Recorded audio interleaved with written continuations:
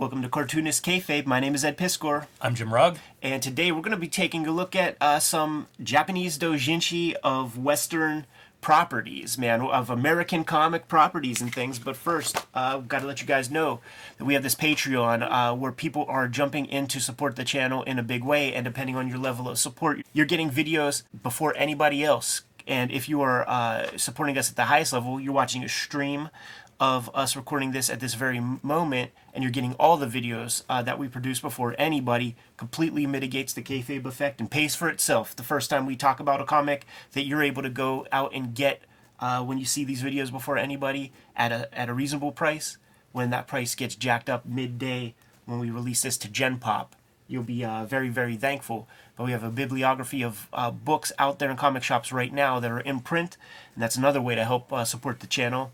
You see the stuff right here. I have Red Room comics out there, 2 trade paperbacks. Hip Hop Family Tree, it's a 10-year anniversary of that series. X-Men Grand Design, Jimmy has Hulk Grand Design, coming out February. Street Angel comics, several hardcovers of those, and the Street Angel Deadliest Girl Alive trade paperback is out there, as well as Plain Jane's, his shoujo comics graphic novel from Little Brown.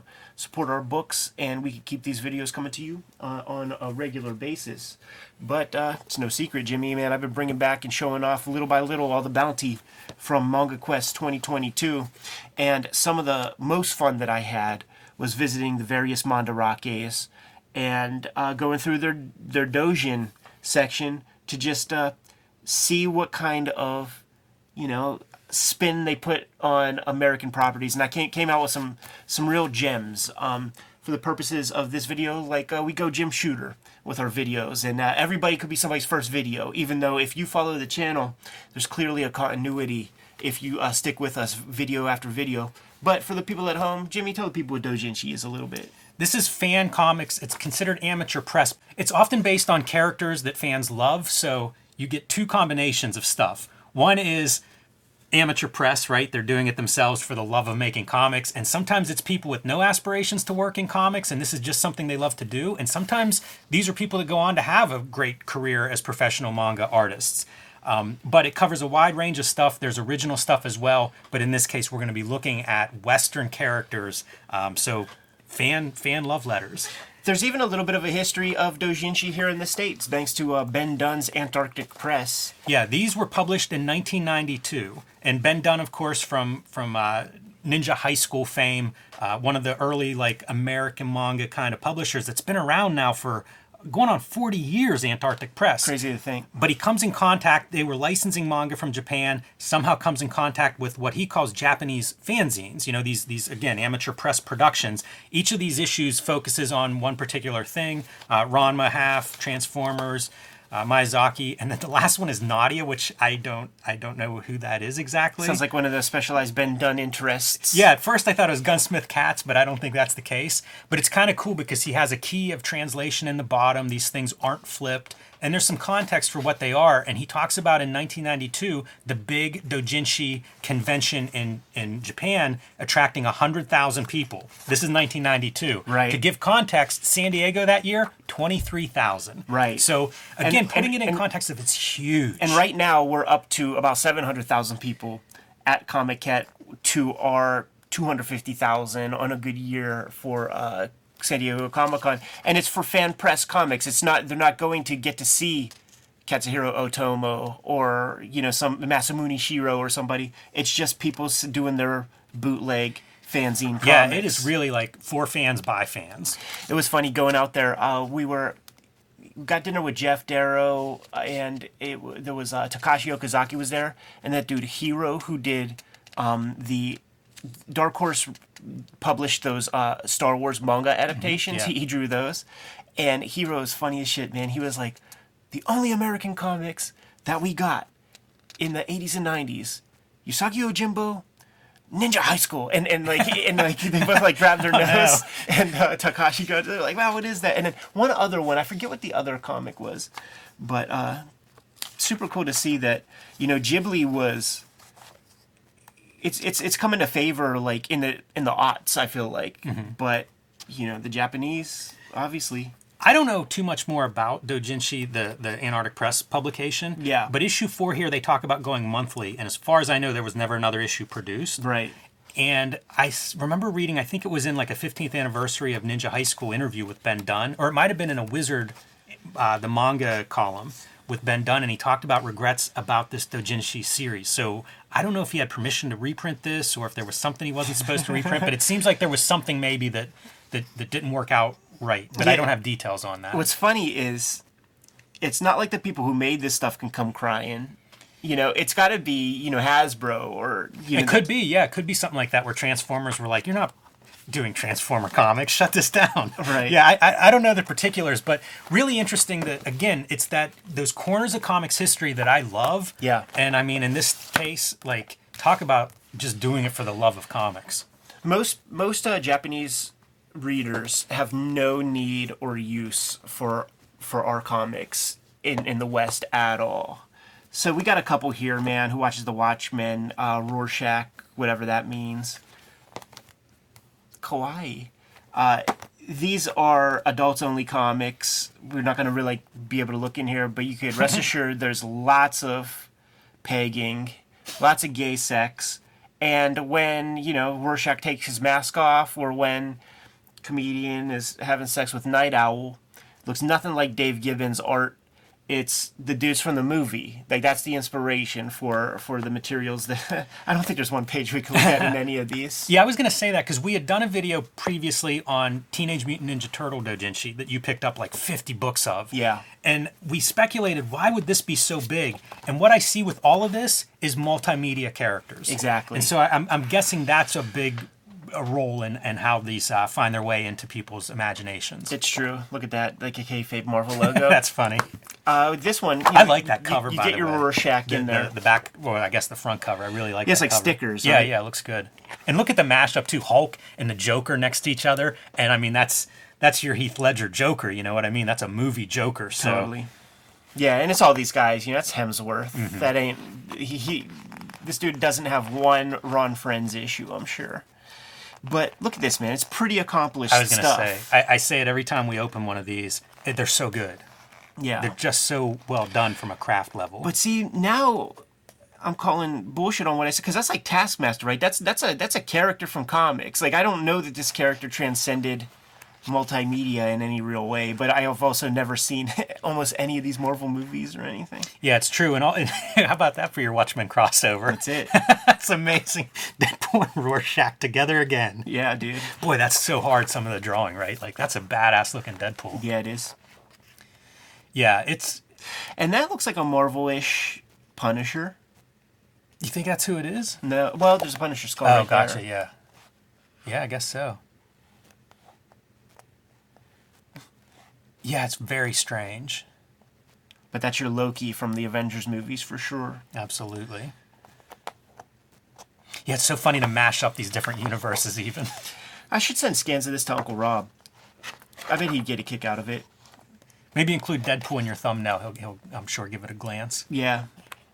And because these people are so removed from Marvel Comics by and large, but then when you get this, Mr. Sinister, like, there are Western comic shops out there. Shouts to Verse Comics in Ikebukuro. I've been there a bunch of times, and it looks like a regular comic shop. You know, like, it's got the long boxes and stuff. Mm-hmm. There's nobody in there but you. Like a regular comic shop. Yeah. So, you know, it's set up, and they do get stuff. They get translations, lots of Marvel things. So, you know, maybe... That's the thing that these reflect, in my opinion, too. Not just these, but the Dojinshi that you brought back, because I guess we've done a couple videos on them, some that were originals, and I think they're just very personal. Yeah. You know, so it's not hard to imagine that somebody's into Spawn. You know, Spawn the comics, maybe they found the movie or the TV show, and then went, oh, I love this, got the comics. Whatever the case may be, but, like, they're so...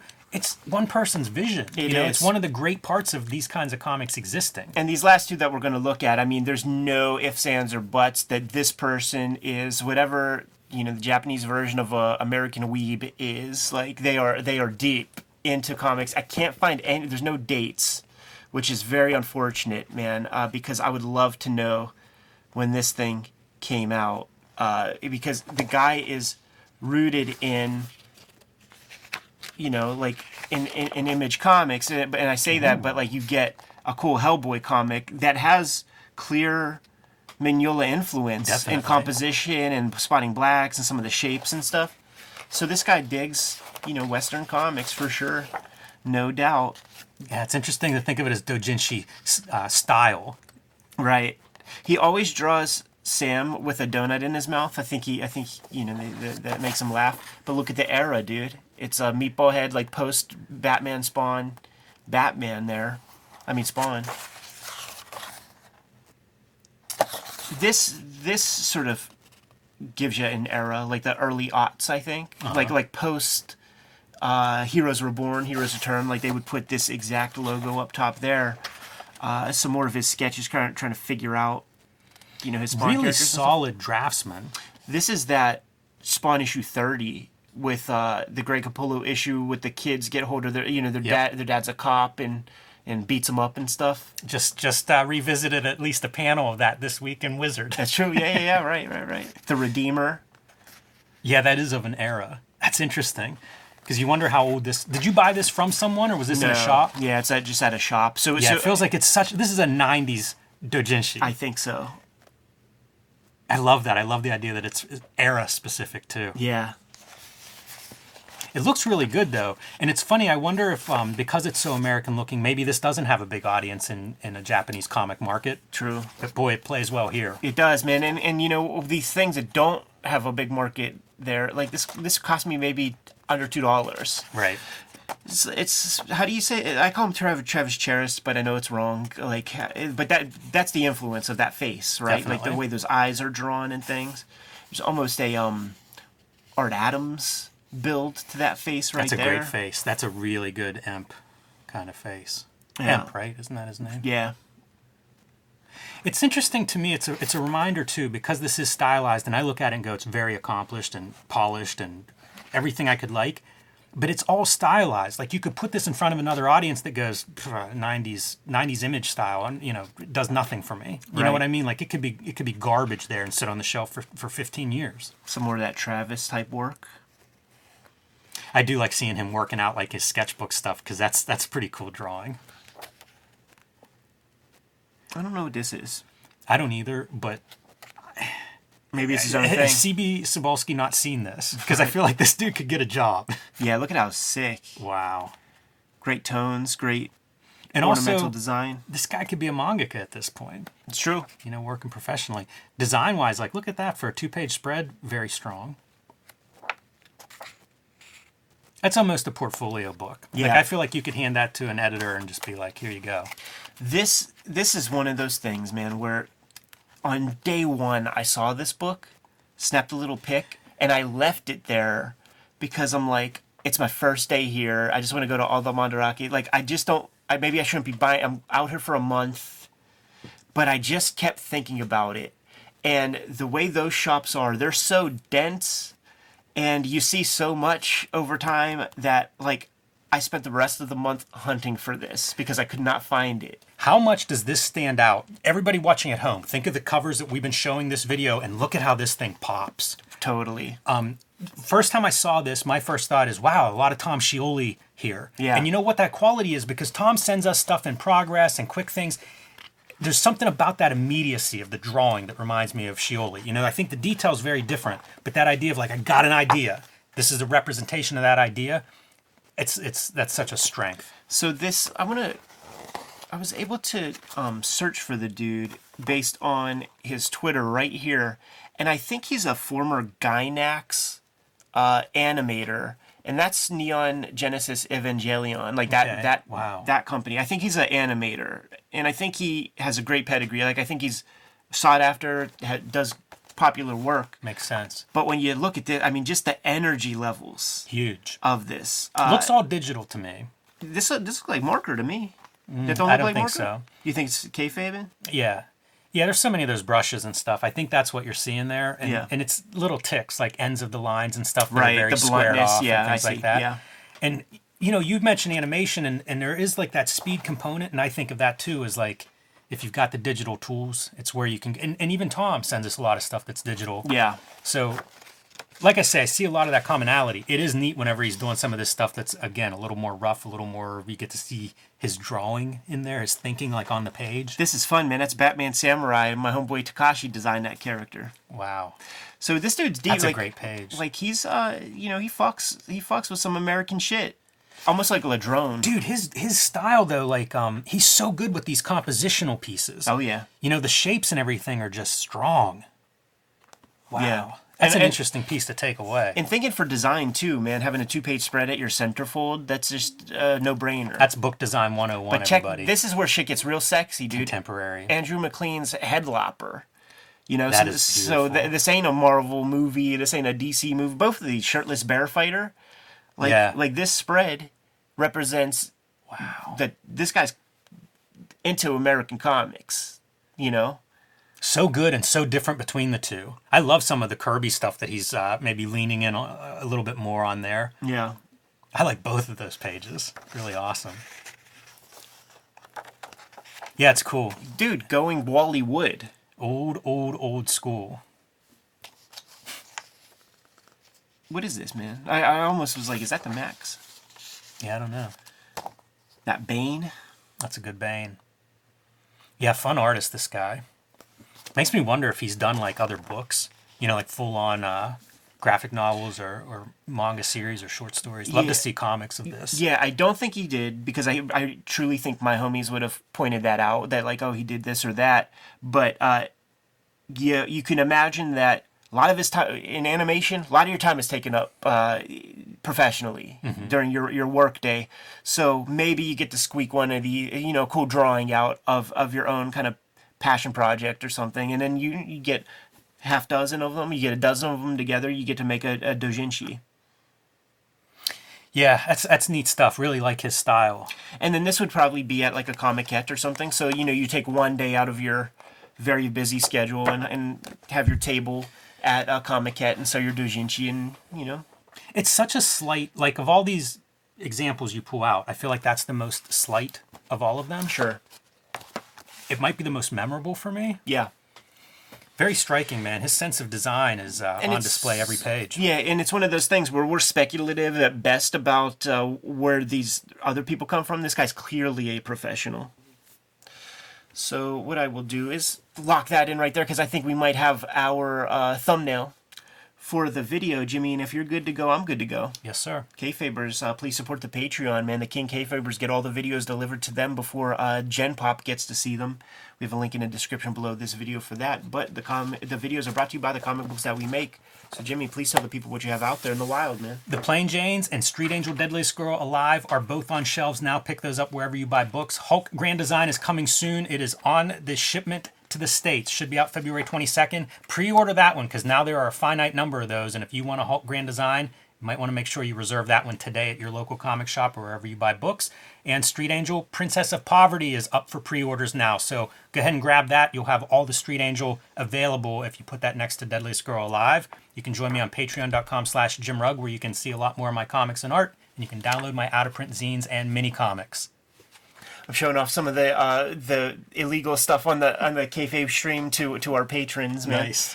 My comic books currently that I'm working on, the Red Room stuff, Antisocial Network, and Trigger Warnings trade paperbacks are out there. Serializing the next round of Red Room comics on my Patreon right now. $3 gets you the archive there. More than 300 pages, less than a penny a page per comic page on the Patreon. Hit my link tree in the description below. You can get to those destinations. But there's still other ways to support the channel.